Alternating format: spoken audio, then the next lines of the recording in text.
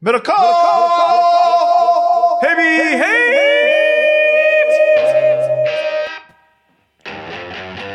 Bill Cobb, is that you? Follow the sound of my voice! Is there anything better? I haven't been in this situation for a while, but when you're younger, definitely a kid, and you're in an echoey spot, and you're like, it's me, it's me, it's me, and you just keep screaming out. It's addicting. The bathroom, I mean, that's the closest probably you get now to a canyon. It's true. But I don't know. Does your bathroom echo? I don't know. Just a tunnel, maybe. Honk the horn in the tunnel. Never not fun. No, you're right. If I built a tunnel, if they had Haberman Tunnel, there'd be a sign on the outside that said, yes, honking in the tunnel. You ever get nervous when you're driving the Caldecott, on the 24th, that it just might be the day that shit gets fucking and you get whoop? In a tunnel, the other one that always makes me nervous, next to an 18-wheeler. Like one of those wheels just going to shoot off. I don't know what each one of those tires weighs, but next to an 18-wheeler always makes me nervous. If I am ever next to an 18-wheeler, I accelerate. Get away from it as quickly as possible. Same with you. 18-wheelers. That said, to all the truck drivers out there, woo woo! Thank you for your service. Yeah, thanks. Keep driving. Keep those supply chains moving. We need you. Big wheels keep on turning.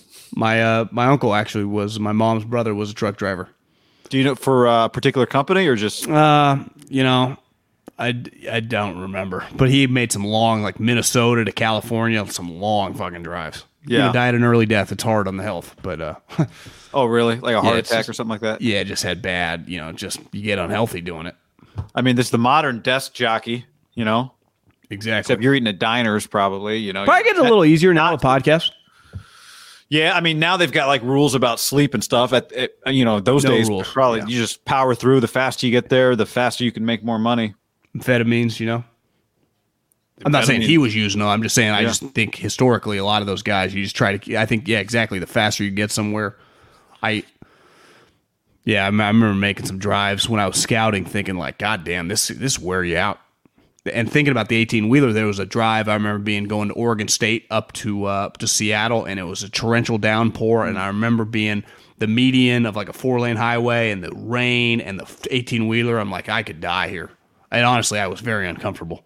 Hydroplane, go in, under kind of like Fast and the Furious style, but I'm not Vin Diesel, so I couldn't. I just remember being very uncomfortable. You ever been up there in a torrential downpour? It's pretty nuts how hard it rains.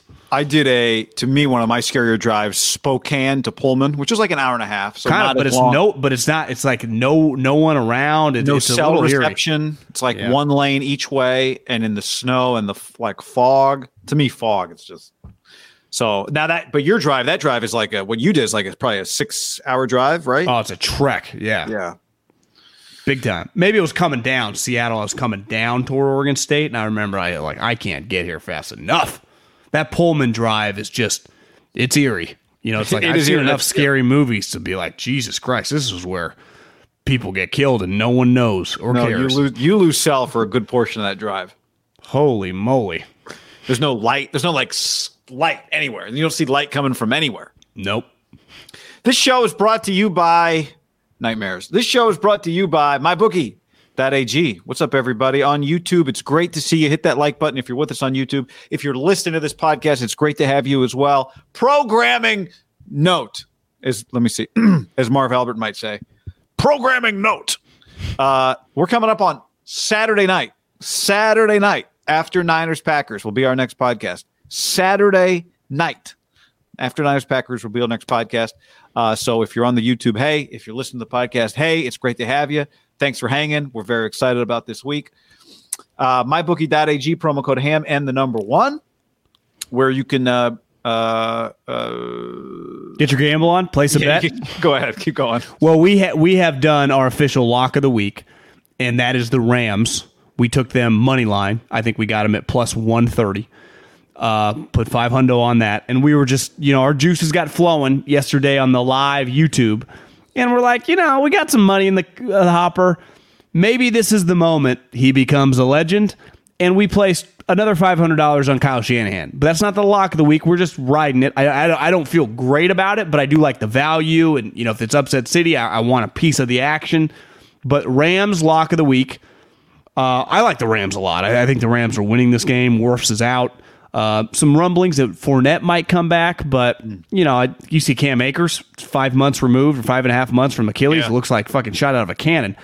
The Niners, if they win, I just want to profit, and you could get that. That's 2-1 right now. Now, you could take 6.5. It wouldn't totally shock me if that number just keeps rising up. I think Packers are pretty they're like the good version of the Cowboys, very public team. Part of it is their quarterback, who's a star. It's funny. You can find when you get, especially these playoff games where they're standalone games, everyone's talking about these games. If you want to find people who think everyone's on the Niners, you can find them. If you want to find people who think everyone's on the Packers, you can find them. The Packers have plenty of people picking them, and the Niners have plenty of people picking them.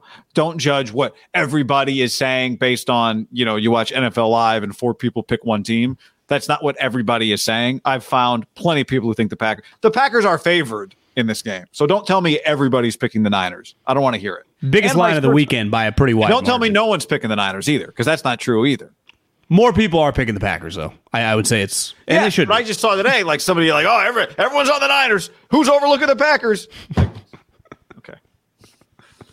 Andy Reid called the Steelers the number 1 seed, so you can find someone to say anything about a team. Belichick will tell you when the Jets, they're playing an 0-11 Jets team. This team, a couple breaks, they could be, 7-4. So you can find someone now, this day and age, saying anything about anyone.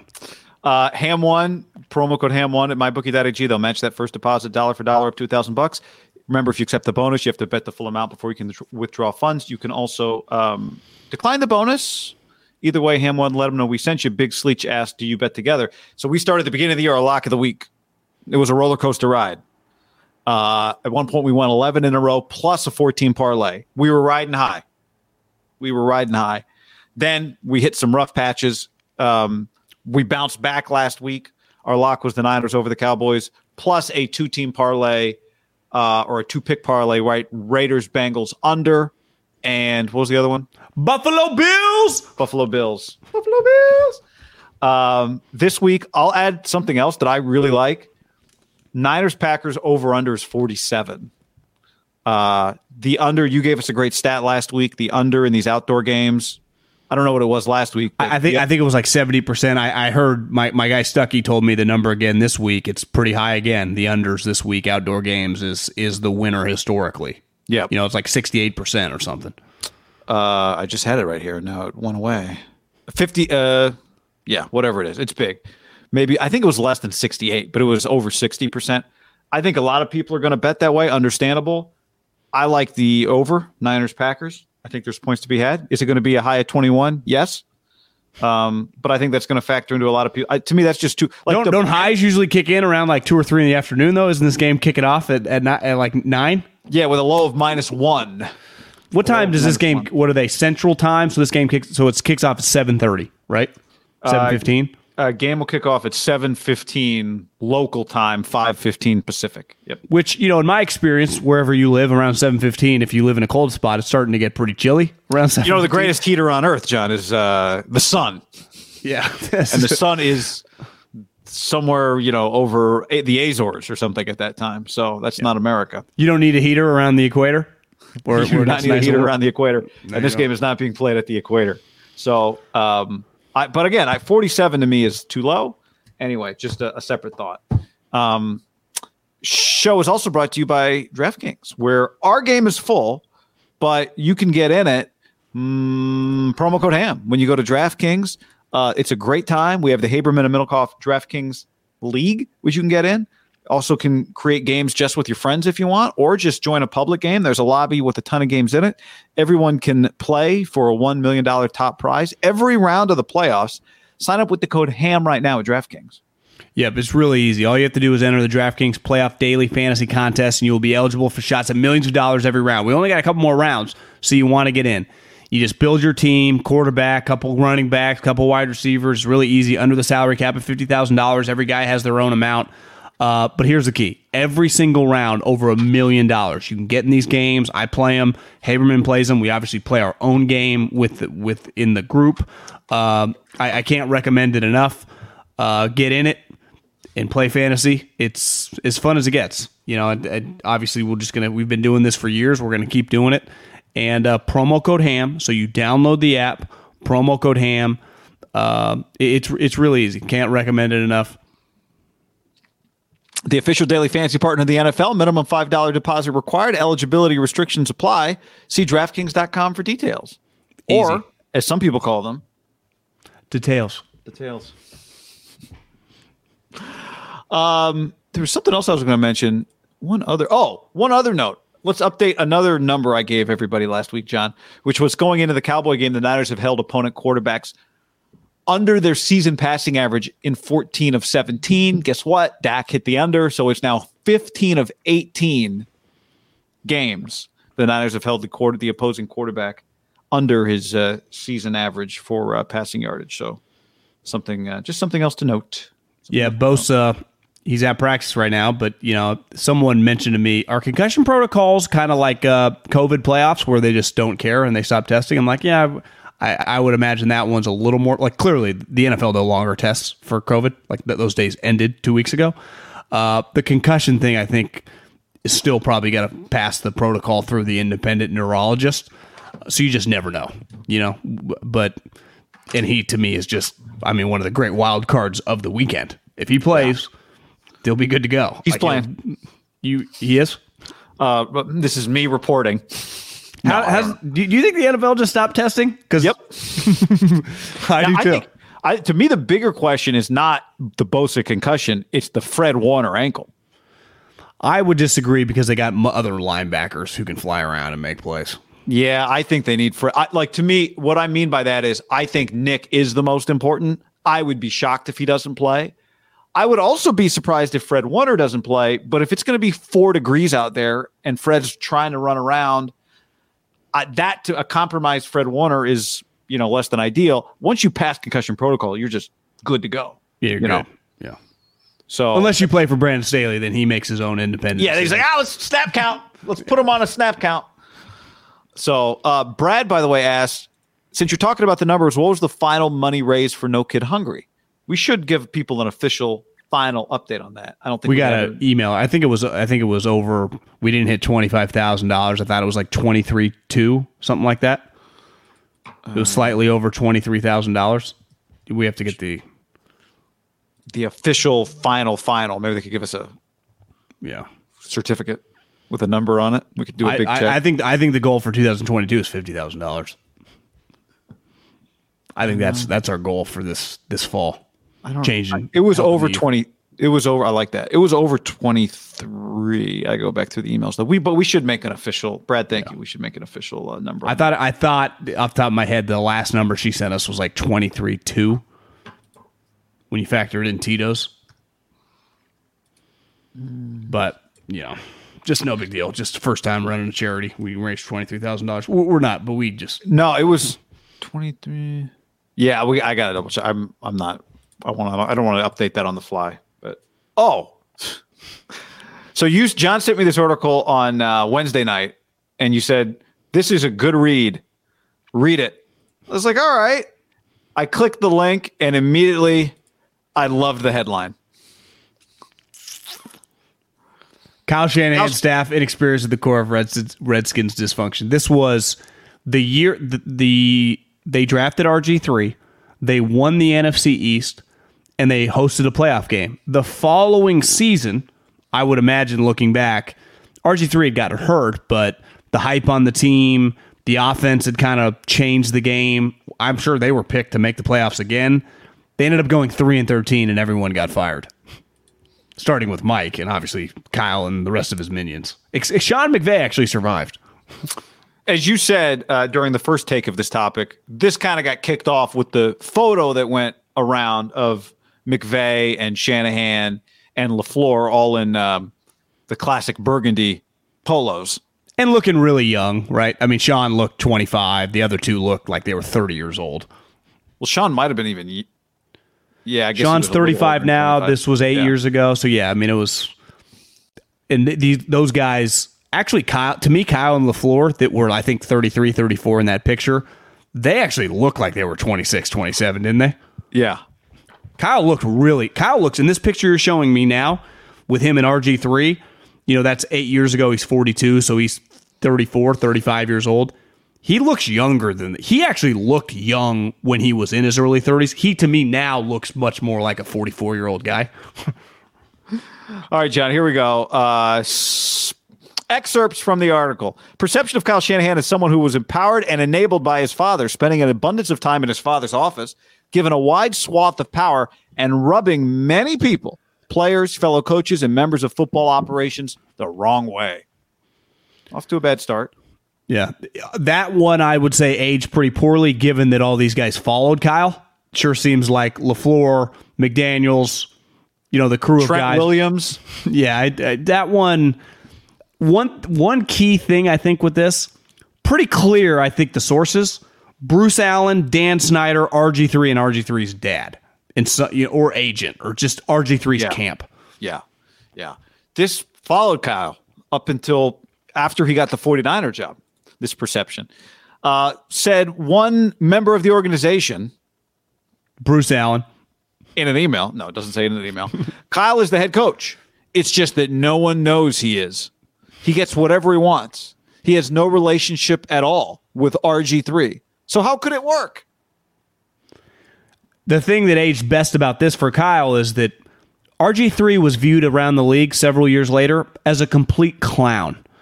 And Jay Gruden, who would take over the following year for the Shanahans, despised Robert Griffin and eventually won a power struggle where they could send him packing and made Kirk Cousins the quarterback. So this was, at the time, RG3 had a lot of juice. He had won the Rookie of the Year. Right. They tried to paint the Shanahans like they didn't know what the fuck they were doing, and RG3 was a shooting star. And to me, nothing aged poorer than RG3's career. It wasn't just that RG3 had just won the Rookie of the Year. It's that, we've seen, and we saw years later, the influence of the owner on drafting a quarterback. But, I think the belief was that the owner wanted Robert Griffin III to be their quarterback. So it goes beyond just his success. Remember they traded a lot for him to move up to number 2. For him. He later drafted, what's his name? His son's friend. Oh, Haskins. From Ohio State. As a former member of the organization put it, Kyle bitches about everything, and then his father has to fix it. He bitches about the food in the cafeteria. He bitches about the field. He bitches about the equipment. He complains, and then Mike takes care of it. Kyle's a big problem there. He is not well liked, end quote. That, to me, is a statement that definitely felt like it followed Kyle for a long time. That vibe, to me, was Kyle Shanahan, how I thought about him. And it shows you an organization, when they say something, they leak an article like this, it's perception can come reality, even if it is. Let's look back. This is one of the biggest clown organizations in successful, profitable business in America. Like when you think Dan Snyder and his football team, it's a laughingstock. Yet what they said about Kyle Shanahan, and really, I guess they're kind of making Mike sound better, right? He's fixing his son's problems. I guess it really made this article was strictly about Kyle, and actually makes Mike Mike could handle it, but Kyle couldn't. Well, it kind of looks like Mike. I think they're kind of making it look like Mike gets pushed around by his kid a little bit, which I'd have a hard time believing. Also, did Kyle complain about the barriers at the FedEx Field Stadium not being strong enough? I would say complaining about the field at FedEx Field, not a bad complaint, right? A lot of people have complained about that field. And is the food not good enough in the cafeteria? Well, is Kyle saying, oh, I don't like the taste? Or is he saying we need to be feeding people better food in this cafeteria? Also a legitimate complaint. If you're trying to elevate a franchise, facilities, equipment, what equipment is he complaining about? The pens? Or is he complaining about the weight room? There's a big difference, right? Yeah. Next up, John. This is the NFL. It's not supposed to be a training ground for coaches. Someone who has worked with Shanahan in Washington said, it's ridiculous. Look at the staff. It sucks. Let's read that Mike's again. best buddy. Look at his staff. It sucks. It goes on. Bobby Slowick's son is his second year out of college. He's on the staff. Everyone on the staff is in their first or second year except for Mike Shanahan, Kyle Shanahan, Jim Haslett, and Raheem Morris. And everyone knows Raheem is there because he's close with Kyle. Those two go way back. By the way, Raheem Morris, noted, respected NFL coach. This staff, it sucks. Now that's a quote. Well, because to me, when he says, look at his staff, it sucks, basically talking about the youth of the staff, he is directly talking about Kyle Shanahan, Matt LaFleur, Mike McDaniel, and Sean McVay. Like, to me, he is talking about those four people. So Bruce Allen, which I think it's fair to say is a major source in this article, thought those guys fucking blew. And I would say the part of that picture that has gone viral that led to the finding of this article is that those guys are stars. Sean McVay is a superstar. Kyle Shanahan is viewed as the best offensive coordinator in the National Football League, who's also in charge of the 49ers. John Lynch answers to Kyle. And even LaFleur, who I would say, it's weird, he's like probably the least respected of the three, I think is wildly pretty fucking respected at this point. And Mike McDaniel is like a viral sensation of this little genius to be Kyle's right-hand guy. Bruce Allen thought all four of those guys were idiots. So part of, the reason that let's talk about why the first photo is coming up this week in the first place. Because they're all playing, right? Yes. They're the Final Four of the NFC.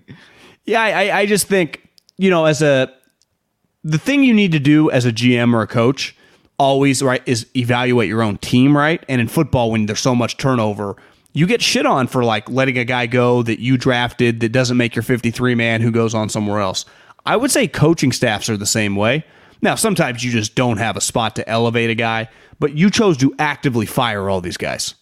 Now, McVay did survive, and I would wonder if we were talking with Sean, I bet a big connection was, remember, his career started with John Gruden, so he knew the Gruden family. But Kyle, clearly they couldn't wait to get him out of the building. And I would say LaFleur and McDaniel were just Kyle guys because they literally followed him to the next spot. Kyle's not confident. Who's this? I think this continues. Kyle's not confident, so they set him up with a bunch of yes men rather than have some experienced coaches to push him. It's like Kyle's the Pied Piper, and these kids follow him around. Mike's been a head coach for 20 years. Usually a guy like that has a posse he can bring with him. So he's got Bobby Turner here and Slowick here, and that's it. How does that happen? How does he end up hiring all of his son's buddies? Like Mike is running an ice cream shop, and he's hiring all of Kyle's high school buddies for the summer jobs. You know what's funny is, when Belichick was Parcells' right-hand guy for all those years with the Giants, it wasn't Ernie, of course. It might have been George Young, whoever their famous GM was at the time in the 80s, viewed Belichick like he wasn't going to be a star coach, like he wasn't meant to be a head coach. I would say, if you're a team president like Bruce Allen was or an owner, you better spend a lot of time with your young assistants because those guys turn in, even back in the history of the league, turn into head coaches. And the Washington football team, because of Mike Shanahan, littered their organization with some young star talent. And they actively talk shit about them all. Think about that. It would be one thing if, hey, listen, we fired him, had a bad year, we just went on. That happens in the NFL, right? 3-13, like just people get fired. It's another thing to basically say these guys were the village idiots. And the only reason they're there is because like Mike gives in to Kyle, and Kyle just hired a bunch of young guys. I don't buy Mike Shanahan. Yeah, do you buy Mike Shanahan gives in to Kyle, lets Kyle push him around the way this article kind of makes it seem? I remember being in the NFC East, a big thing was that Mike became like the bad cop. Remember Albert Hainsworth was there when they showed up, and he made him run those gassers, and like Albert quit. Yeah. But I do think he gave the offense, and Mike, was hired, he was his offensive genius.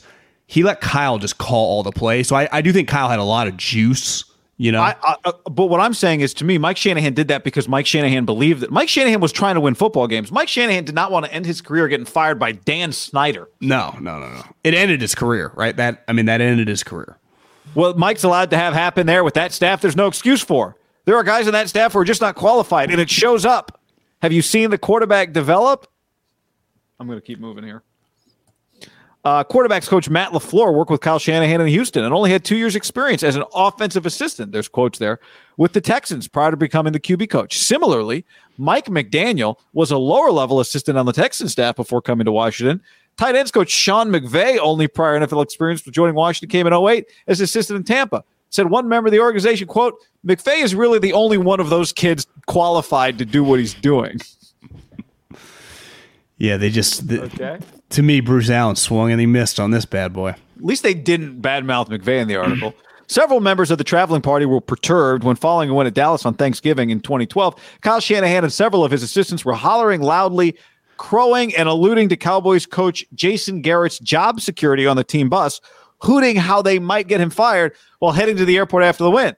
They were just 5-6 at the time, and according to sources, one member of the staff actually told them to, quote, shut up. Well, I could see young guys doing some dumb shit. Yeah. That's allowed. That would be dumb shit. I mean, no. That's a respect. Just, yeah. It's just young guys talking some shit. I kind of like that. I think my Kyle hates the cafeteria food was my favorite quote. This one might be second. Furthermore, Kyle Shanahan has long had a very strained relationship with Griffin, sources said, with one staff member saying Shanahan treats Griffin, quote, like a JV quarterback, end quote. I think one thing that's become clear over time, and now watching Kyle, if you force them to do something they don't want to do, it is not going to go well. And the Shanahan family, and specifically Kyle, I know Kyle better than Mike, just watching personality. The thing I respect most about Kyle is he's the opposite of Brandon Staley. No, there's no fake or fraud. Like he wouldn't be a great politician and I can relate a lot to this. He can't be fake. And I can't imagine he despised Robert Griffin III and couldn't take him seriously. And it's like, and I think that some of this happened with Flores and Tua. It's like, I can't look at this guy and pretend this guy's a top 10 quarterback and kiss his ass when I fucking think he's terrible. I think some coaches can. Like, I think Brandon Staley probably tells, like, the backup he's, like, going to be this star Pro Bowler. Like, I bet some of the things he tells some of the guys on that team. I think when you get around Kyle Shanahan, you kind of get told what's really going on fast. And I think he treats Debo like that, let alone, Jimmy, and I think Robert Griffin III. Here's the thing. I think the football team thought at the time, like, who is this 33-year-old kid to be, talking shit to our young star quarterback? And again, that aged really poorly because Kyle Shanahan was the star in our RG3. I don't think it can be overstated what a clown RG3 was when he was his time in Washington and what the people around him thought. It's why 2015-16 John would have on Twitter all season long would have just been talking so much shit on social media about how every time that a football game came on and RG3 was like part of being an analyst, you just are giving takes. And I was like, I can't believe I am watching RG3 analyze this game. Not because he won a Heisman and was a great player, but his character and what he stood for, like Greg McElroy, say what you want about him, highly thought of, smart guy, Saban liked him, Rex Ryan Tannenbaum liked him. RG3 was despised by people. Like, they couldn't stand the dude. And now watching him on TV, it's like they're trying to make him like this fun character. And listen, some people mature. I don't know, man. I can't take the guy seriously at all. Kyle knows ball, but he's just so petty. And he picks fights and he holds grudges over small stuff, a source said. He's a mountain out of a molehill guy. He's got entitlement syndrome. And I've never heard it called entitlement syndrome. I've just heard you're entitled. That's why we ended up hiring all of his close friends and buddies, so no one can challenge him. But it makes you worse in the long run because there's no accountability. Ultimately, it's his father's fault for pacifying his son. Well, they're all worse in the long run, I guess.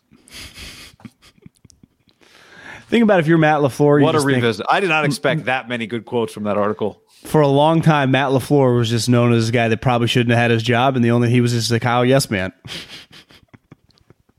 Now he's the head coach of the Green Bay Packers, and he's won 39 games in 3 years. The Green Bay Packers with Aaron Rodgers. Doing better than Mike McCarthy. Yeah, who Aaron clearly likes more than Mike McCarthy. I would say that Sean McVay. Now, you're right. They did. They were right on him. They for whatever reason liked him. I would say he's a more Sean likable. Both sides? Was Sean knocking on Bruce I just think Sean's personality. He's got a little more Brandon Staley in him, I'd say, than LaFleur and Kyle. Like Kyle and LaFleur don't have much ass kisser in them. I'd say Sean's got that pitch in his bag. Yeah, I mean, McVay was happier guy. As tight with those guys too. I think they inherited him. So McVay became a Shanahan guy. Those guys were Shanahan people, right? Yeah. LaFleur and McDaniels. Anyway, that was delicious. That was good. That was awesome. Thanks to whoever dug that out of the archives. To me, what makes it so it's the amount of the coaches, right? If just one guy, I bet we could find things on people saying shit about successful coaches, but several of them. Well, and it's about to get even, like Kyle's tree is having a good, like Robert Saleh wasn't on that staff, but he's become a head coach. D'Amico Ryans is going to be a head coach. Mike McDaniel might become a head coach. Like McVay's getting guys jobs. LaFleur, it's a matter of time, right? Nathaniel Hackett's going to become a head coach. I think there are some parallels with Belichick. Blossoming. I think there are some parallels with Belichick of just when Belichick was younger, and Robert Kraft has said he's one of the biggest assholes he's ever met. Like now, I think Bill is tougher to deal with than Kyle, but I just think they know what they're doing at a young age. Like I think Bill in Cleveland, like remember he couldn't get jobs. Part of the double bills is like he didn't interview well, and people thought he was quirky. And he just had this negative surrounding him, even though he had been the coordinator of, and I'm not saying Kyle's going to have success of Belichick, but I do think there are some parallels there of just the personality and people viewing him. It's a little different because Kyle's dad was more famous in the league. Bill's dad was famous like in football circles, but he wasn't in like football circles. But people did look at Bill like, what was his dad's name? Like Steve Belichick, was it? That's his son's name. His son's name maybe it was his dad's name. Bill? Is he Bill Jr.? Yeah, it was Steve or Bill. I remember one of the things from every Belichick guy in the league knew about him for sure. He was Billy Belichick, the son of Coach Belichick. That's how he was viewed. Who is this guy? You don't get to just be your own. Like I'm Andy Reid. Hey, nice to meet you. Right? Steve Belichick. You're right. So his father's name is Steve and his son's name is Steve. Well, and that leads us to Niners Packers. One of the things about it is there is some juice for a lot of reasons, right? Like we talked about the rating on Cowboys Niners would be big. Part of that is the 90s. Part of it is the Cowboys are number one. Part of that is the Cowboys are number one and the Niners are big. The Niners have played in 4 of the 5 highest rated conference championship games in the history of the NFL. Okay, the Niners. So they're also a big boy. This game, Packers-Niners, though, this one's got a little more meat to it in terms of like a modern NFL rivalry. I just think this game means a lot more than the Cowboys game. The Cowboys game was like a moment in my youth. This game, you had told me before, they've played 8 times since 1996. They played 4 times in the late 90s. In the playoffs. In the playoffs. 4 straight years from 96 to 99 with Favre versus Young. And I vividly remember those games. But to me, they've played Aaron Rodgers now. Aaron Rodgers 4 times. Part of the reason it became a rivalry in our youth was they were playing Favre every single year, but it's really twice because they always played him in the regular season, then you played him again in the playoffs. It feels like they play the Packers guy every single year in the regular season, and now they've played 2 times in 3 years. It'd be one thing if Harbaugh played him a bunch. This is Kyle's and LaFleur's second time in a playoff game. That's just anytime you get a playoff match, there's some randomness to get playoff matchups. What's your seeding? Both your teams have to win a game if you're playing in the second or the third round? It can be difficult. I think we're seeing that with the Bills and the Chiefs. Like, I think that's a rivalry that's kind of taken shape, right? Just Bills-Chiefs. It's going to be just viewed as like an AFC modern-day rivalry. This, to me, that one's got some Brady, Manning, kind of 2 great young quarterbacks to it. For sure. This one, to me, is more driven on the brands and I'd say the coaching connection than like Rodgers is like, yeah, me and Jimmy have nothing in common. I'm like, yeah, it's true. Yeah, I mean, I would say that it starts in history, just like around the time Cowboys Niners does, right? Just there was such coaching continuity between the Packers and 49ers staffs, right? There was a lot of crossover between those staffs, right? Well, Holmgren was a Niner guy, right? Mariucci and yeah. So there was that, but then it just kept going. And now these 2 guys, they're 2-2 against each other. The Niners beat them in the playoffs on their way to the Super Bowl in 2019. That's a great point about the carryover of the coaching staffs because they were kind of the West Coast offense of the Midwest. They just copied everything. This was just as deep, I think, as Niners Cowboys. It actually has more. Now the Niners Cowboys also had like Charles Haley and Dion and those things too. But Ken Norton. Ken Norton. This one's deep though, also, and I think it's the coaches, and then it carries over to it was Favre and Young, or these are stars of the '90s. But if you don't know any of that, to your point, this is your point. Like, even if you don't know anything about the 90s, now you've got Shanahan, LaFleur. They're 2-2 against each other. It's the fourth playoff meeting between these 2 and 8 years. So if you go back a little bit, you got Harbaugh and Kaepernick against Rodgers, right? And this means something to the coaches. I think it means something to Rodgers anytime he plays the 49ers. I said on the last pod, go back and watch the very end after they win the game in week 3 against the Niners. That game really mattered to the Packers. Not just the handshake, the celebration that Green Bay had. Like, the Niners haven't just beaten them. The last time they played in the playoffs, they didn't just beat them. They kicked their ass. They embarrassed them. So, yeah, I'm with you. You could have conceivably Niners, Cowboys, Niners, Packers, and then who's the other rival right now? Seahawks kind of fallen off. Rams. Yeah, I think this game is just not that I'm mad that's on Saturday night. It just comes at you fast. I'm a little mad. I'm mad, John. I'm mad about it. Yeah, I wish it was on Sunday, but beggars can't be choosers here. This game is. If you were born in 1995, and we have unlike local radio, as we were, our demos were a little younger. Well, you're 26 right now. You came into your own as a sports fan in the late 2010s, right? 2000. So by 2011 hits, if you're a Packer or a Niner guy, those games were enormous. I remember being at a bar in the city. It would have been 2012 when they played, and that was the year Kaepernick he busted like a 60, 70-yard run in that game, and that was like, holy shit. And I just remember him splitting the difference of those guys. And I then remember week 1 the following year when they ended up playing in the playoffs. Well, they played the Packers week 1. It was one of the best games of the year. It was like 28-27. Anquan Bolden had like 250 yards receiving. Aaron Rodgers, Jordy Nelson, one of the best. He made the best pass I've ever seen live. Rolling to his left, throwing across his body. Jordy double taps. One thing I noticed rewatching that 2013 playoff game, big Jordy Nelson was a motherfucker. I mean, he was like, he shoved a Niners receiver to make a sweet touchdown catch. And then you've got this. The one thing with the Packers that has stayed the same is just Rodgers has been the constant. With the Niners, there's just that team. You watch some of those early teams completely different. Same with the Packers. I mean, the one guy that's just Rodgers, this whole team's new, but they've replenished. Like Jordy, now they got Devontae. They had pass rush, now they got different pass rushers. And it's just, it's a violent game. It's a physical game. It's so cold. It just pops to me. Like the Niners, Packers is everything that, the hype on the Cowboys, they want the actual Cowboys Niners to be. Now, the results speak for themselves. 40 million people watching. We'll see if 40 million people watch this game, but 40 million people should watch this game. Well, it's a meteor matchup. Well, there's more to it in recent memory, for sure. Yeah. Yeah. And it just both these franchises have been better than the Dallas Cowboys forever. Not forever, but for a really long time. It does feel these are like real Super Bowl contenders. The Cowboys have been a pretender for a while. Yeah. Well, the animosity, there was legit animosity, and we talked about it. We definitely talked about it on the live YouTube yesterday with the Aaron Rodgers situation with Kyle and LaFleur. It does feel, just watching both those guys, now maybe they're just in the zone. It's not really a thing. Do you think there's still animosity between the two guys besides just trying to have the same goal? I think it's hard to know. Maybe there are things that are a little uncomfortable. Animosity probably is a little strong. I'm not trying to say, because this guy, once you go on your own, he became the offensive coordinator for the Titans. He's done what he's done with it. Kyle Shanahan did make LaFleur. Like, brought him into the league as a nobody and kept bringing him around. Yeah, I mean, who knows? Does he look at it that way, or is he tired of people saying that? It could be simple as that, too. Yeah, I fucking would have made it no matter what.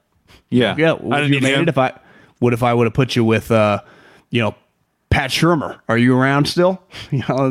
We're very, very connected in sports on who you get, especially coaches, who you get latched onto. But clearly don't see like BFFs. Actually feels like Kyle and Sean in a weird way are like friendlier than those two, even though they don't really talk that much because they're in the same division. Doesn't seem like they really talk much at all. No. But it makes sense why Kyle and Sean don't, right? They're in the same division. They're in the same division. I also think that Rodgers kind of puts LaFleur in another category than Sean and Kyle are. Sean and Kyle kind of feel like they're in the same boat, right? Over the last years, kind of looking for their quarterback. Whereas LaFleur is he's playing a different game than they're playing, I would say. I do think also, though, whether you're in the division or whether you're not, once you start playing each other a lot, I thought Andy and John Gruden were really good friends. It was clear by about last year, like, these guys aren't really buddies anymore. And I think it's just natural in the positions they're in. Like, if we had a competing podcast who was like coming for our business, coming for our advertisers, coming for our listeners, even if we were friends with them, eventually you'd be like, fuck this, you know? And I do just wonder, like, if you're Andy, you're like, well, these guys are playing me multiple times every year. If you're Kyle and LaFleur and Sean, you just like, I'm playing these guys all the time. Yeah. That you become kind of numb to the friendship and it's all about business. Because of what's on the line. Like, these guys are not playing, you know, two teams 3-12 every year. Like, these games are playing in are Sunday Night Football, Monday Night Football, for the division, for the conference championship. Like, last time they played, it was to go to the Super Bowl. Remember Jim talked about it. Like, he hated it. It's like, I don't want to play my brother. Now, that's a whole different level, but I would say it's not that much different, the friendship some of these guys have, right? Because when they're all on the same staffs, you've been around these staffs, whether it's college or pro, like, if you work with each other long enough and you have success, you become pretty close. They become like you're really your only friends. You spend a lot of time together. A lot. And there aren't many people that speak your language. Like, are McDaniel and Kyle ever going to become enemies one day? I don't know, but that pre-meeting press conference with McDaniel is going to be really good. Which you didn't get. You, I think, were the first person to like post the video of Mike McDaniel doing the Mike Jones thing, and then it just went everywhere to the point that I got tired of it yesterday. Yes. You know, it was funny when you posted it. By the time I got reposted the 27th time by Bleacher Report Afghanistan, I was like, all right, enough already. I know. People get it. The internet's Wild Wild West. I get it. It's always good. I told somebody else that very thing the other day. They're like, this bigger person stole my content. And I was like, yeah, you just gotta fight the good fight every day. Yeah. You know, in 2036, we'll be talking like, God, that guy just got locked up for not putting the link of where he found it. He's doing 7 years for that. That's going to happen. AP style. And we'll talk about, God, I remember when I could just steal videos off YouTube and repost them for my own gain. John, this show is brought to you in part by Indeed. Speaking of hiring, what better transition than from Kyle Shanahan and Matt LaFleur to Indeed.com/ham. Indeed.com/ham. And right now you get a $75 job credit when you upgrade your job post at Indeed.com/ham. You need the best for your squad. And like Kyle Shanahan, you might not be running around with three of your closest confidants on your roster already. You got to find your Sean McVay. You got to find your Kyle Shanahan. You got to find your Matt LaFleur. You got to find your Robert Saleh. You got to find your Mike McDaniel. You got to find your D'Amico Ryans. You got to find your Bobby Slowick. You got to find your Wes Welker. You got to find your Chris Kraseric. Do it at Indeed.com/ham. It's an unbelievably powerful hiring partner where you can attract, you can interview, you can hire all in one place. So don't struggle on your own to find quality candidates. Indeed can help you hire the right people right now. They're with you every step of the process. You can find the talent with the skills you need through tools like Instant Match, assessments, virtual interviews. They have over 135 assessment tests from cooking to coding. It's like your own Senior Bowl, okay? It's like your own NFL Combine. So right now, get $75 sponsored job credit to upgrade your job post at Indeed.com/ham. That's a $75 job credit. It's a $75 credit at Indeed.com/ham. Indeed.com/ham. Offer valid through March 31st. Terms and conditions apply. Need to hire? You need Indeed. ButcherBox.com/ham and another special deal. Free for a year. You get salmon, chicken breast, or steak tips in every order for a year, plus an additional $20 off right now at butcherbox.com/ham. Been telling you about it for years. Been eating it for years on a regular basis. Easily find high quality meat and seafood you can trust. 100% grass-fed beef, free-range organic chicken, pork raised crate-free and wild-caught seafood. Always be prepared with meat in the freezer when you get butcherbox.com/ham delivered right to your doorstep with free shipping. ButcherBox is offering you Free for a year plus an additional $20 off either salmon, chicken breast, or steak tips in every order for free. Sign up today at butcherbox.com/ham and use the code HAM to choose your free offer for a year plus get $20 off your first order. What's up, everybody? It's your old friend, John Middlecoff. I'm here to tell you about our friends at Game Time. Here's what I need you to do. Go to your smartphone, download a little app called Game Time. Baseball season's in full swing. Oracle Park. Been there a million times. Never doesn't live up to the hype. Go get yourself some garlic fries, a brewski, maybe some ice cream. They have very good Ghirardelli ice cream there. And when you do that, promo code HAM. So download the Game Time app. Your first pair of tickets, promo code HAM, H-A-M, save $20. The A's, only going to be in the Bay Area for the rest of this season. You probably can basically go for free. Just buy a pair of tickets to any baseball game. They also have comedy shows if you want to check one of those out, or concerts. Game Time app, promo code HAM, save yourself $20. We don't even need a thank you. Just hammer that promo code. When you need mealtime inspiration, it's worth shopping Kroger, where you'll find over 30,000 mouth-watering choices that excite your inner foodie. And no matter what tasty choice you make, you'll enjoy our everyday low prices, plus extra ways to save, like digital coupons worth over $600 each week. You can also save up to $1 off per gallon at the pump with fuel points. More savings and more inspiring flavors make shopping Kroger worth it every time. Kroger, fresh for everyone. Fuel restrictions apply. Ohio, ready for some quick mental health facts? Let's go. Nearly 2 million Ohioans live with a mental health condition. In the U.S., more than 50% of people will be diagnosed with a mental illness in their lifetime. Depression is a leading cause of disability worldwide. So why are some of us still stigmatizing people living with a mental health condition when we know all of this? Let's listen to the facts and beat the stigma. Ohio, challenge what you know about mental health at beatthestigma.org. All right. Keys to the game? Win it. Win it. Win it. Last week, for reference, our keys to the Cowboy game, your key to the game was you need your PTPers, baby, to show up. And I would say Deebo Samuel, check that box. Bosa got a sack. I mean, I think they're good players. Were good. Yep. My key to the game was you got to get to Dak and prevent the Cowboys' comeback. And I would say those turned out to be keys as well. I think they sacked Dak, 5 times? Yeah. And they just prevented the comeback. Here's another key to the game, John. Don't be punting the ball up a score with between 32 and 37 seconds left, because it was 42 yards and 37 seconds for the Packers to beat the Niners, and it was 56 yards and 32 seconds for the Cowboys to beat the Niners, to not beat the Niners, but they were right there. So key to the game. I think I went first last week. Do you have a key you want to start with? Well, I got a stat here. Jimmy Garoppolo is 14-4 as an underdog in his career as a 49er, and they win those games by an average of 9 points. One thing that's pretty clear is when the Niners have been underdogs, they've come to play, and they've lost some games. And I think part of the reason over the last several years when they've lost some of these games, it's really been a kick in the dick because they've been favored. But Jimmy G and Kyle as underdogs, they can get undervalued fast.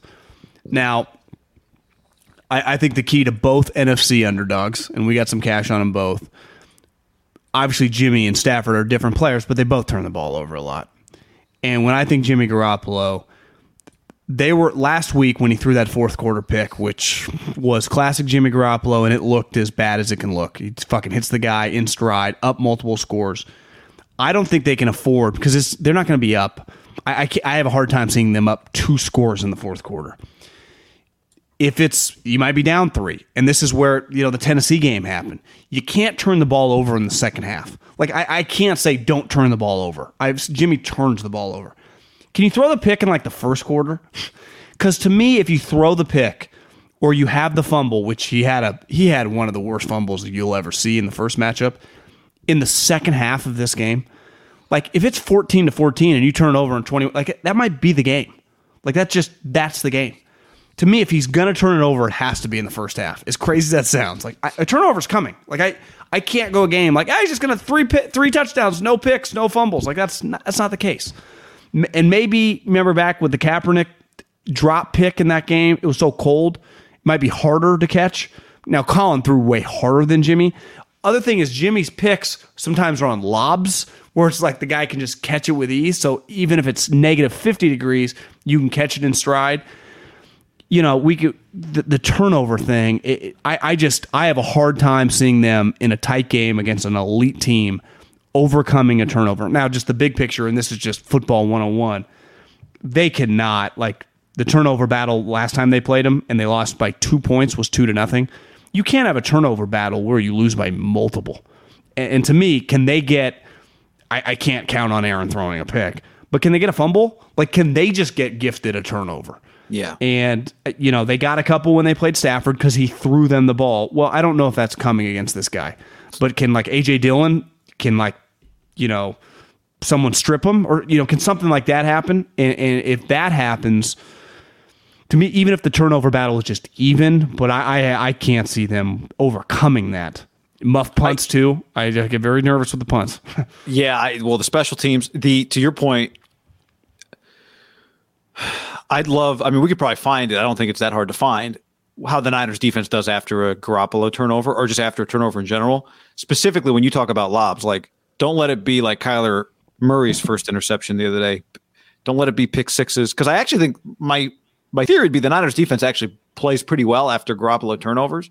There have been some turnovers down the stretch that you thought were backbreakers, and then the defense would step up. But, I mean, the number one thing is, does Jimmy play a clean game? So I think it's a great key.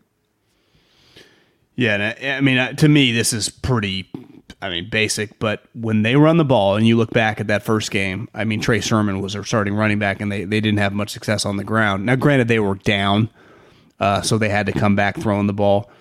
If they can get to that just 120, 130 mark, like they don't need 170 yards because these playoff games should be a little lower scoring, especially the longer you go in these freezing cold environments. Because to me, if you run the ball effectively, you control the clock, you slow down the game, you keep the MVP off the field, and you got a chance.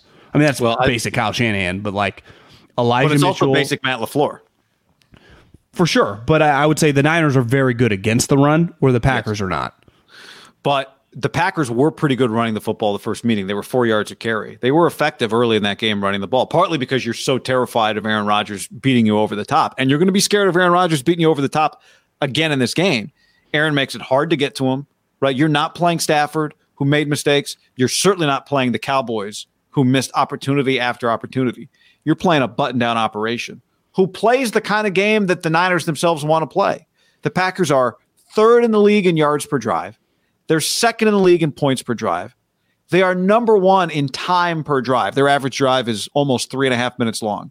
And they lead the NFL. I know this stat stopped being popular probably around the time Chip Kelly was running offense at Oregon, in time of possession. The Packers lead the league in time of possession. Even though them and the Niners both playing a ton of close games. Packers played in 8 single-score games, not counting the I think time of possession in the NFL, maybe not in college, but I think in the NFL, time of possession still matters. Well, the Packers played in 8 one-score games, not counting their Week 18 game against the Lions. I threw that game out. Niners played in 9 one-score games. Niners were 4-5. Packers were 6-2.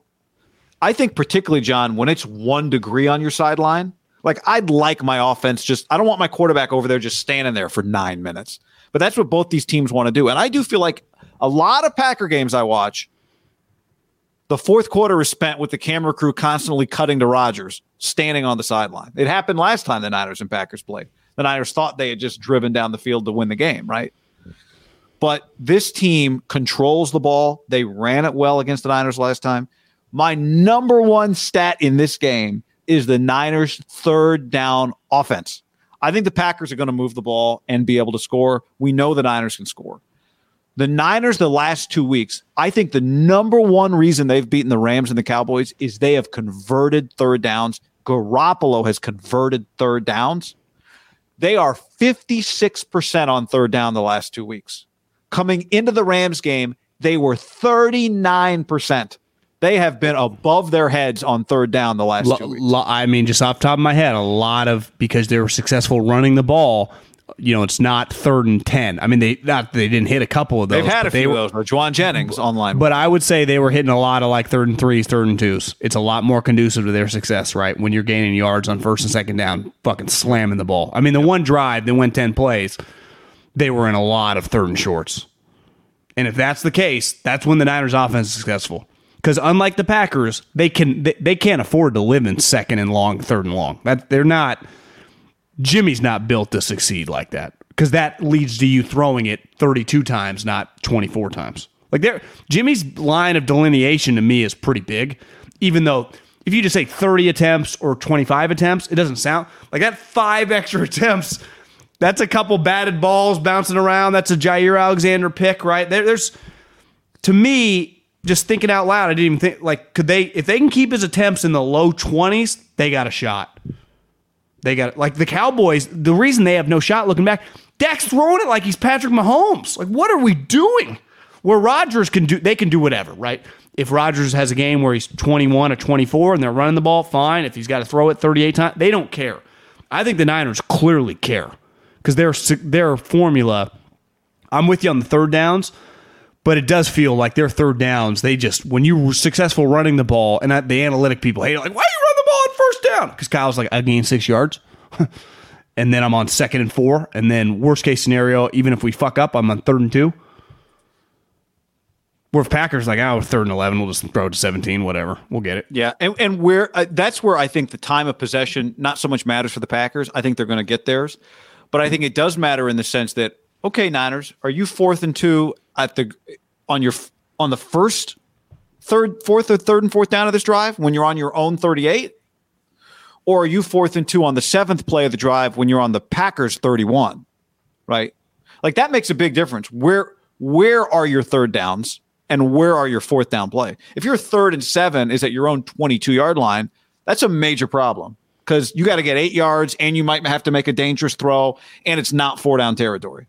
Well, if you're 3rd and 7 at the Packers 28, that's not as much of a problem, because that could be 4-down territory for Kyle. So, fascinating to see which coach is, I think Kyle's strategy is pretty clear, but like, could LaFleur get a little tight as a play caller? He's got some pressure. Like, this is, to me, this game, I mean, they were the 1 seed, the Rodgers drama, like, last year, the elephant in the room was, remember, he kicked the field goal instead of going for it on 4th and whatever it was, 4th and goal at the 8. Like, there's a tangible, like, their goal is to, like, we got to win the Lombardi this year with Aaron, right?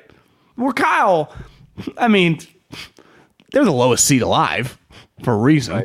Right. Well, which, like you said, once you're there, you're not thinking like that. You're going to try to win the game. But at home, one thing I think, when you're at a game, and basically an NFL playoff game is a game 7 in baseball or basketball, and you are the home team that's better, like when the Warriors played LeBron at home game 7, or some of these baseball games when you're the home team, and you find yourself down, and you got the MVP, you've been the hype team, you just start getting a little nervous.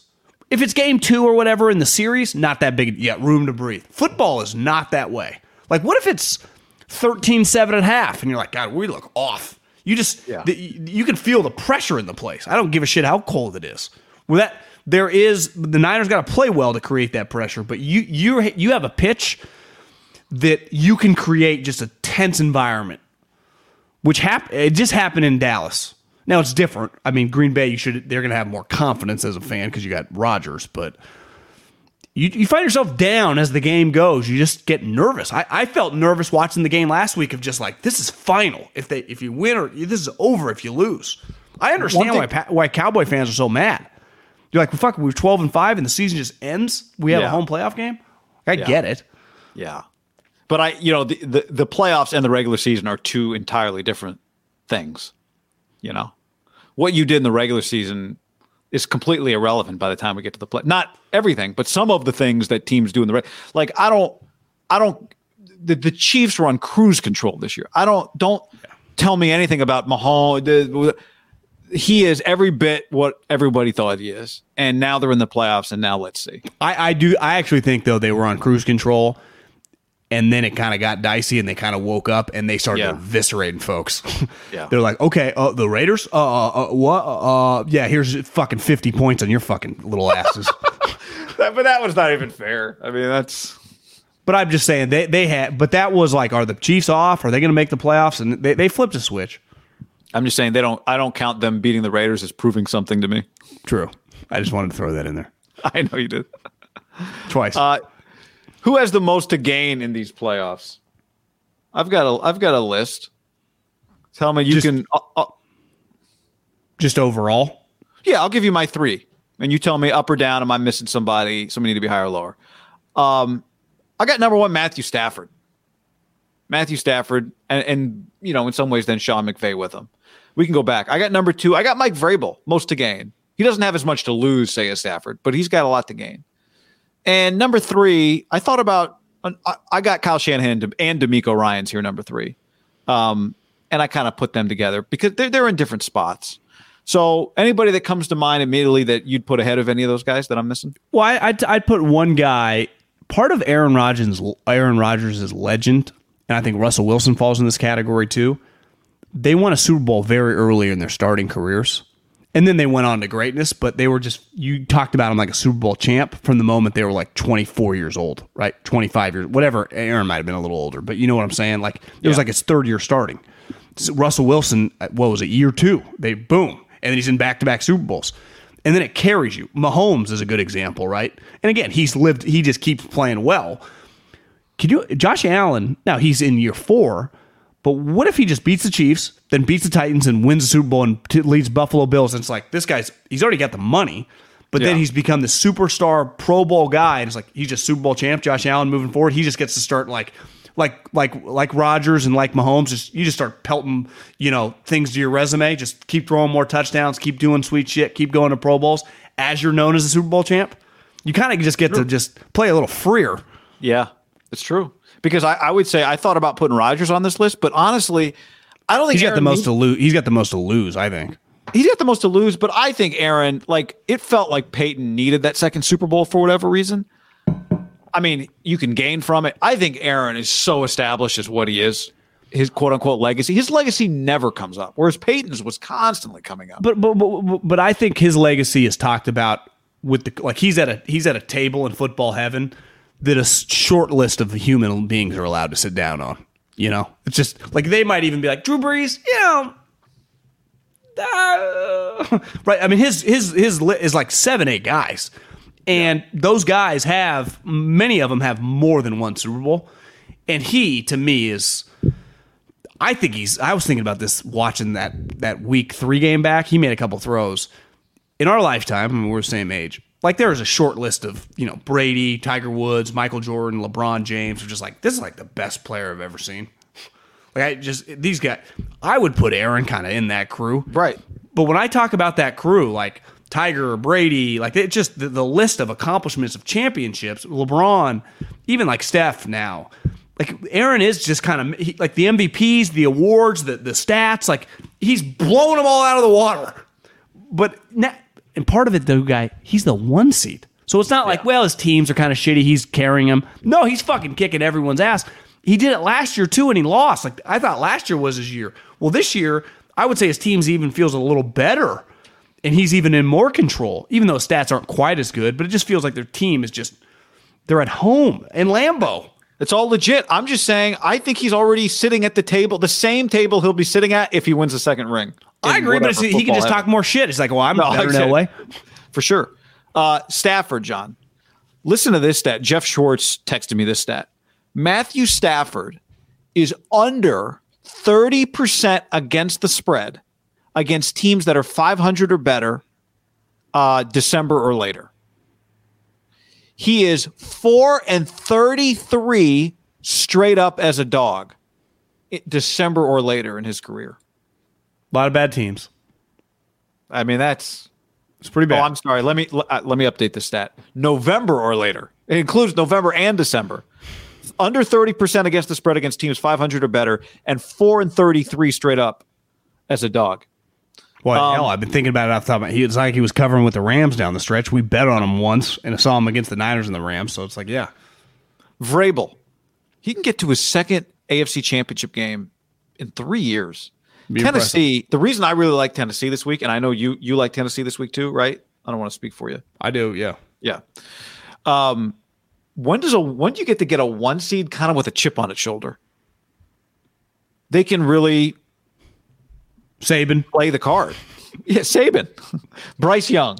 I mean, they're a 1 seed, and people are talking about them like they don't belong there. They're getting Derrick Henry back, a rookie quarterback. I mean, I guess rookie playoff quarterback. Joe Burrow's not a rookie. I love Joe Burrow. Vrabel, I think, gets talked about like he's a fun coach to give credit to. But can he put himself in position to – you're not going to be on the Mike Tomlin pedestal until you win a championship. I don't know if he's going to do that. I think he needs a better quarterback to do that. But if Vrabel just going to be a head coach for the next 15 years, dominating in one place, I mean, I think he might be. And at this rate, 2 AFC championship games in 3 years, right?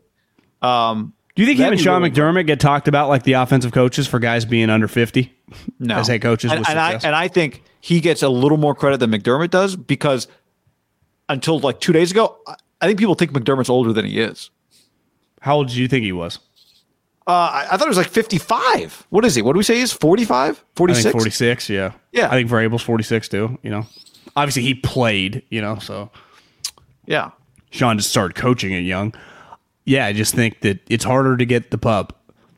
But, he's going to – one thing about McDermott, Vrabel's proven this, right? He lost coordinators, and he kept rolling. He lost Arthur Smith to a head coach, and their team was better the following year.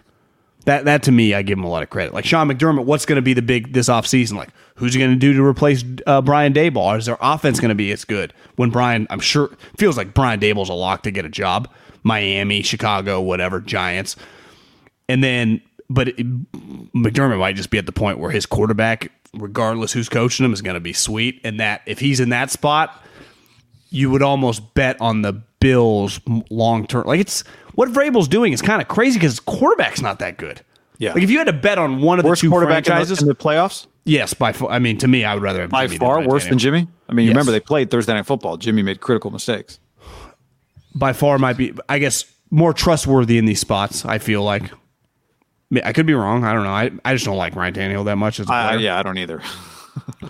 But if you had to bet $1,000 on a stock and the Bills or the Titans for the next 5 years, you'd have to take the Bills just based on the quarterback over the Titans, right? Right. But I don't know. I wouldn't bet against Vrabel. He doesn't get the Mike. He doesn't get the Rex Ryan credit that Rex got when Rex went to 2 AFC championships. I do think that Rex was viewed more as like this crazy schemer, blitz a lot. The Titans don't blitz a lot. It's true. He was truly the defensive coordinator as well. Rex also, I would say, a little bit more of a self-promoter than Mike. Like Mike's just one thing about Mike for being this famous player that was part of does feel kind of like McDermott's very under the radar, right? He just doesn't really say much. He's just kind of low key. Mike, for being a famous former player, is pretty low key. He's not a big pump his chest. Yeah, he's just it's not ego driven. Did you see what's his name? I can't even pronounce the guy's last name. The pass rusher that the 49ers got from the Texans.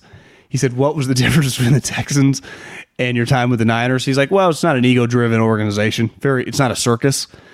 And I do think what's crazy is like Andy Reid, Mike Vrabel, Sean McDermott. These guys have egos, but they can place it at the door when it comes to their team because they know the team is more important than themselves, and they never put themselves as big as the team. And you and I bullshitted a little bit before we jumped on about Gruden. Like Gruden's ego was bigger than the Raiders. It just like John Gruden's personality and just himself was bigger than the Raiders. Like Mike Vrabel does not feel bigger than the Titans, though before Mike Vrabel, they were kind of a joke, right? Sean McDermott definitely doesn't feel bigger than the Bills, and the Bills sucked before he showed up. And he just always feels kind of low key. Yeah. And that to me is a huge skill. Like Kyle can feel big sometimes, but I think that's just the hype as a coordinator. But he doesn't. He's not a rah-rah guy or jumping in the end zone like he's a credit McVay. to other people guy. Yeah. And I that's why I don't have a problem with McVay, because I don't think he's a huge, like, he does a good job of, when he danced in the end zone, which is stupid, I actually felt like he's being, like, that's just him. He's just an excitable guy. Mistake, but I didn't hold that necessarily against him. I think it's something he's got to be careful about as he ages. I think McVay fundamentally believes in getting good people around you, which that's not exactly what we're talking about, but I think he I think he values what other people can do for him and for his team. In other words, he doesn't view it as it's me doing all of this. That's what I'm getting at. And yeah, I would say that's probably a pretty like even Harbaugh, who's a big deal. To me, Harbaugh usually promotes Harbaugh gets himself promoted within the context of the brand. He's wearing your hat. He's wearing your logo. He's talking about his own players. People see like Jim out to dinner when like in April when he was the Niners head coach wearing the Niners gear, right? Want to be recognized. Don't need that, coach. But that's just all he wore. A lot to gain. I put Shanahan and D'Amico here. Look, the Niners, I don't think are going to go out and like hold Aaron Rodgers to 7 points and pick him off 3 times. And it's going to be like this Dick LeBeau, D'Amico Ryans performance. But we saw it happen with Robert Saleh very quickly. You win a playoff game against Aaron Rodgers, I think it'll be first and foremost Kyle. But something will have to happen that puts the spotlight on D'Amico. And he's similar, right? In that, like Vrabel, former player, low-key guy, not there pounding his chest. And I think no one's been, last I checked, no team's hired coaches yet. There's still a lot of openings, right? It's crazy. I think that bodes well for some of these guys this weekend. And I would put him in that mix, right? Yeah. What if he does have a performance? It's crazy. You don't really get to be, I guess the guys that get known for being coordinators are older guys. The second we sniff like, oh, might have something here, head coach. Yeah. You know? I'd say Brian Daboll's waited a little bit. Now they've had success now for a couple of years. Yeah, but you just don't get a lot. Who are the Dick LeBeaus and? Oh, no. Who are they? I mean, I guess Wade kind of. Fangio was that for a while. Fangio. Old crouchety. But older guy. Yeah, older guy. Brandon Staley didn't get a chance to become that. The DC with the Eagles, I mean, who knows? Could be a head coach. Even Leftwich, like, he hasn't been a coordinator that long. It's like, he's going to be a head coach. Kellen Moore, people are like, oh, Kellen Moore! Yeah. Back in the day, like, Lovie Smith or Sean Payton, you're like, yeah, I was an OC for 7 years, at 3 different spots. It's just not the way the world works anymore. Everyone just wants a podcast, thinks they want to be as big as Joe Rogan. Takes time. You got to just fucking do show after show after show. So anyway, those were my 3, and I like your additions, and I'm sure like we could go through. Burrow has a lot, right? Burrow starts winning because that's the thing. Even though the Titans are getting undervalued, if Burrow wins the game, it'll be like, yeah, I mean, you beat Tannehill, then he'll have the moment. He's going into the AFC Championship game against. I do think you get credit though for a road playoff game at Tennessee. You do. He'd have 2 playoff victories. But it's not the same as the credit the team who wins on the other side of the bracket's going to get. Oh, my God, that team. To me, if the Bills win, that'd be... I think Andy would be headed towards some, like, coaching more, royalty. He's already a Hall of Famer, but, like, be his 9th conference championship game. He'll be favored in the AFC championship game, and depending on what happens in the NFC, it'd be like, I kind of like the Chiefs matchup with whoever they're playing. Then all of a sudden, like, does he win a 2nd Super Bowl in 3 years? And him and Mahomes? Like, then we start talking about him as his resume is so long, and then you start putting Super Bowls on it. You're like, Jesus Christ, this guy going to win 4? We didn't mention Brady. Brady could go to his 11th Super Bowl. Yeah, is he going to lose to Matthew Stafford at home? I've had enough. Like, go away, Tom. I've seen 17 million documentaries with you. We've had enough. Who has the most to lose? I think it's Green Bay. I think it's LaFleur and Rodgers. I think they're in a planet, but I don't think anyone has nearly anything to lose. I don't think most teams have that much to lose. You could say the Bucks just because, like, time is now. I mean, he's 44. Right. Is there a chance that he retires? I mean, is it a lock that he comes back? I think it is. You just never know. No, you don't. When you start getting at that age. I think watch Rodgers retire and Brady comes back. On the Packers. The real question is, will Brady ever get to a point where he wants to keep playing, but the Bucks are ready to move on? Or is he a Buck for life? I think he's in pretty good graces with the Bucks right now. That feels good. Like, it doesn't feel like anyone pinned it. Like, everyone on the outside, I know I did, is like, the only reason Antonio Brown was there because of Tom. The Bucks are like, yeah, it's cool. He wanted him. We listened. It's like, fuck it. Get rid of him. We'll move on. Tom, you're cool. How about, Stafford, a lot to lose. McVay, a lot to lose. Like, they're an underdog on the road against Brady.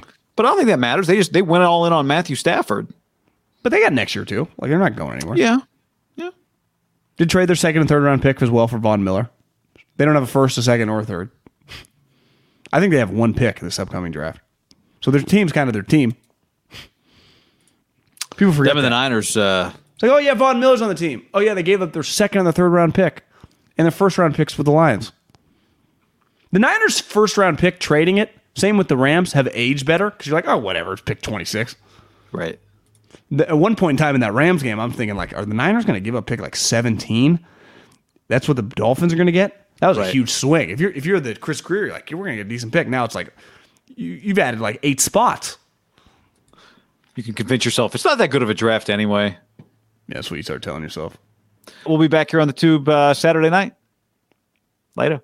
You know how to book flights and hotels. All you're missing is a tool to plan the travel experiences you'll have once you arrive. That's why you need Viator. Book guided tours, activities, excursions, and more in one place to make your trip truly unforgettable. Viator has over 300,000 travel experiences to choose from. Everything from simple tours to extreme adventures and all the niche, interesting stuff in between. So you can plan something that everyone you're traveling with will enjoy. Real traveler reviews give the inside scoop from people who've already been on the experiences you're considering. So you can plan with confidence. Free cancellation helps you plan for the unexpected. And 24/7 customer support means you can travel worry-free. Download the Viator app now and use code Viator10 for 10% off your first booking in the app. Find travel experiences for you. Do more with Viator. Without the ones like you, who work tirelessly to keep things running, everything would suddenly stop. Hospitals, factories, schools, and power plants, they all depend on you.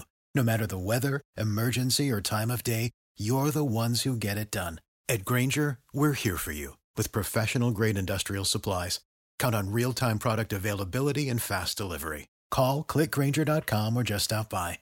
Grainger, for the ones who get it done.